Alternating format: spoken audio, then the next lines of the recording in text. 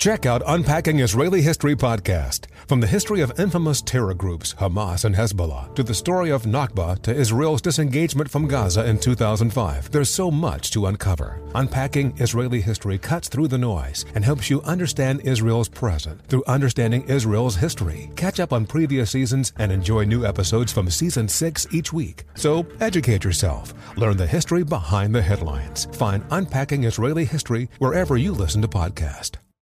Hey Sarah, I loved that spring break vlog you posted on Zigazoo. OMG, you watched it? Yeah, it was so cool. I think you're so talented. Social media is only positive with Zigazoo, the world's largest and safest social media network for kids. In Zigazoo, all community members are verified kids like yours, and all content is fully human moderated. Try out Zigazoo this spring break. Download the Zigazoo app today.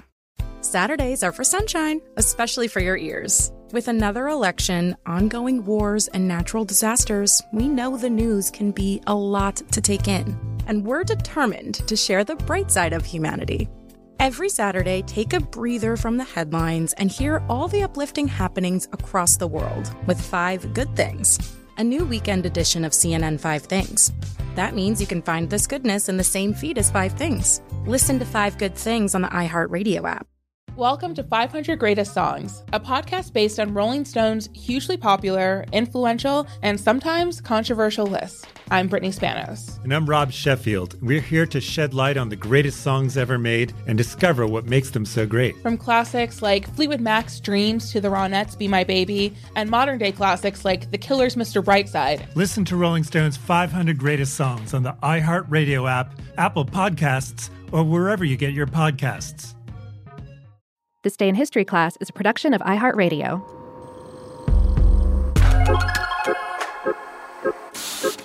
Hello, and welcome to This Day in History class, a show that rockets through history at the speed of 1 day per day.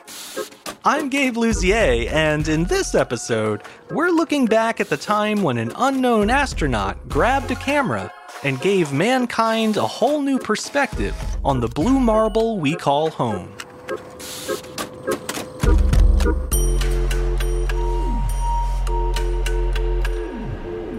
The day was December 7th, 1972.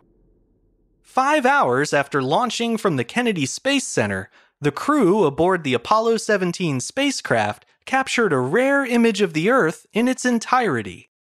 The photo's official designation in the NASA archives is AS-17-148-22727, but most of us know it better as the Blue Marble shot.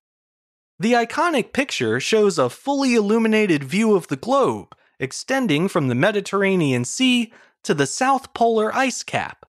To be clear, the Blue Marble wasn't the first photo of the whole Earth. Unmanned satellites had taken similar pictures as early as 1967. It was, however, the first such image seen by the public, and the only photo of the whole sunlit planet ever taken by a human being. NASA released the image on December 23rd, 4 days after the crew had safely returned from the moon and splashed down in the Pacific Ocean.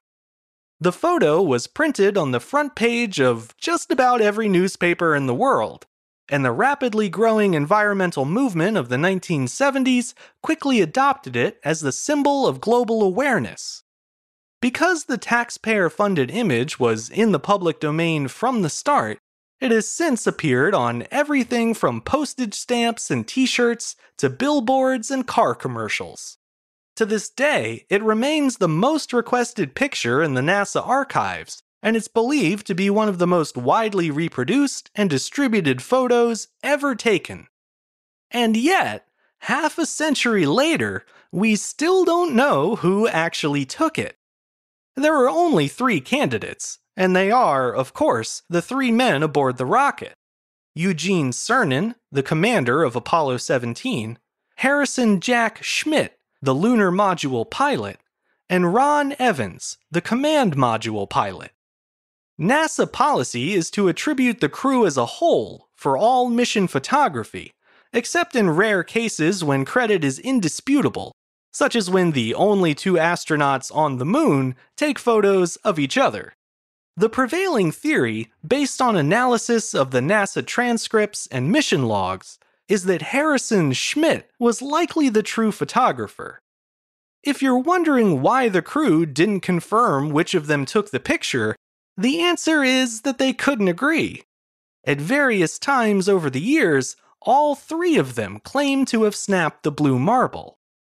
Regardless of who took the photo, it was a 1 in a million shot that easily could have been missed.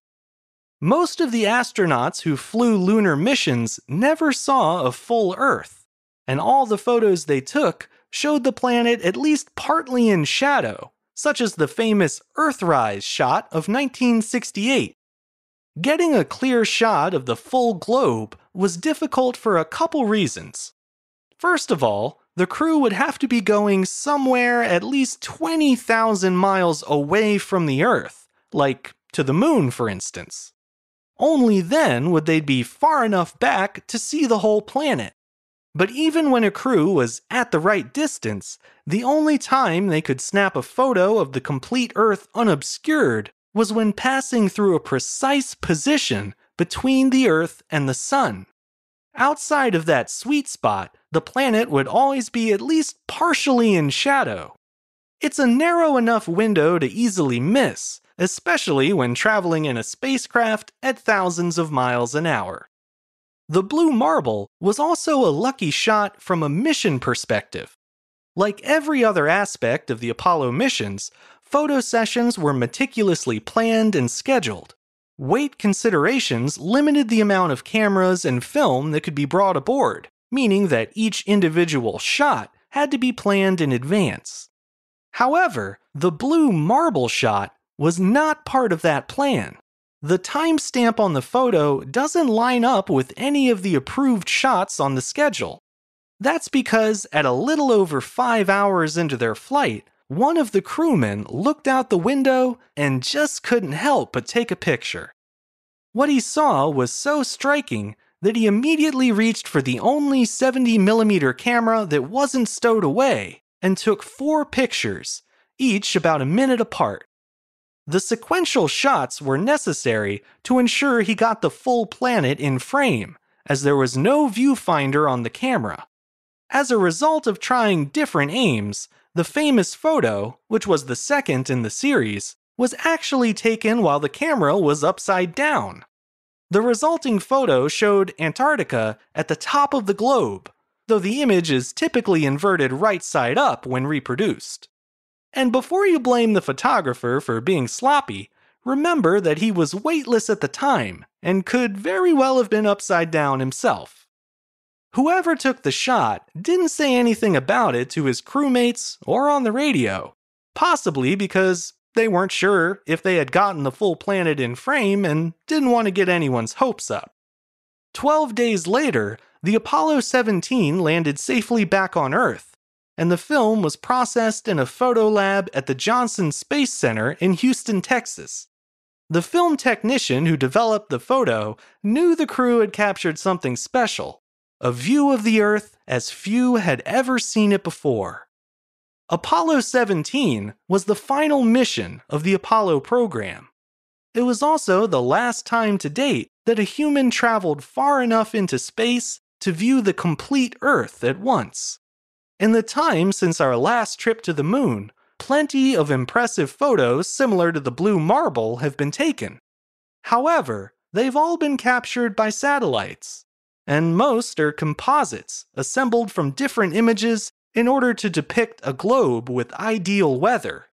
As a result, the original photo from 1972 still holds deep significance as the only full view of the Earth with a human eye behind the lens.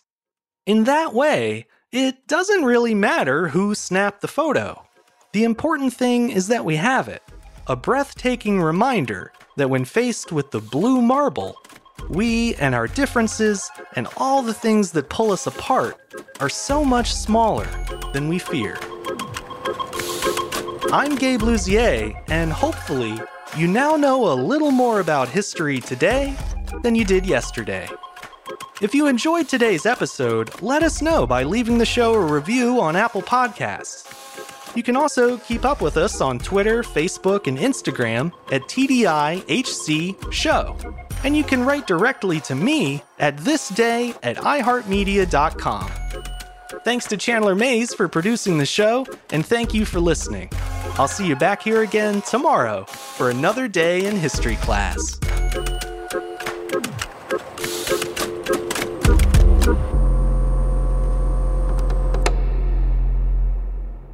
For more podcasts from iHeartRadio, visit the iHeartRadio app, Apple Podcasts, or wherever you listen to your favorite shows. Hey, Sarah, I love that spring break vlog you posted on Zigazoo. OMG, you watched it? Yeah, it was so cool. I think you're so talented. Social media is only positive with Zigazoo, the world's largest and safest social media network for kids. In Zigazoo, all community members are verified kids just like yours, and all content is fully human moderated. Try out Zigazoo this spring break. Download the Zigazoo app today. Martha Stewart, the original influencer. When I think about anything, I think about the way that she did it first. The media mogul. 5 to 6 years ahead, she saw what was coming. The prisoner.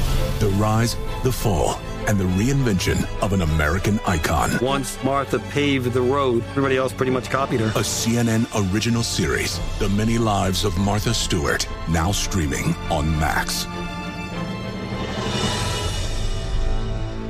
Welcome to 500 Greatest Songs, a podcast based on Rolling Stone's hugely popular, influential, and sometimes controversial list. I'm Brittany Spanos. And I'm Rob Sheffield. We're here to shed light on the greatest songs ever made and discover what makes them so great. From classics like Fleetwood Mac's Dreams to the Ronettes' Be My Baby, and modern-day classics like The Killers' Mr. Brightside. Listen to Rolling Stone's 500 Greatest Songs on the iHeartRadio app, Apple Podcasts, or wherever you get your podcasts. Hey, it's Malcolm Gladwell, host of Revisionist History. eBay Motors is here for the ride. Your elbow grease, fresh installs, and a whole lot of love transformed 100,000 miles and a body full of rust into a drive entirely its own. Brake kits, LED headlights, whatever you need, eBay Motors has it. And with eBay Guaranteed Fit, it's guaranteed to fit your ride the first time, every time, or your money back. Plus, at these prices, you're burning rubber, not cash. Keep your ride or die alive at ebaymotors.com.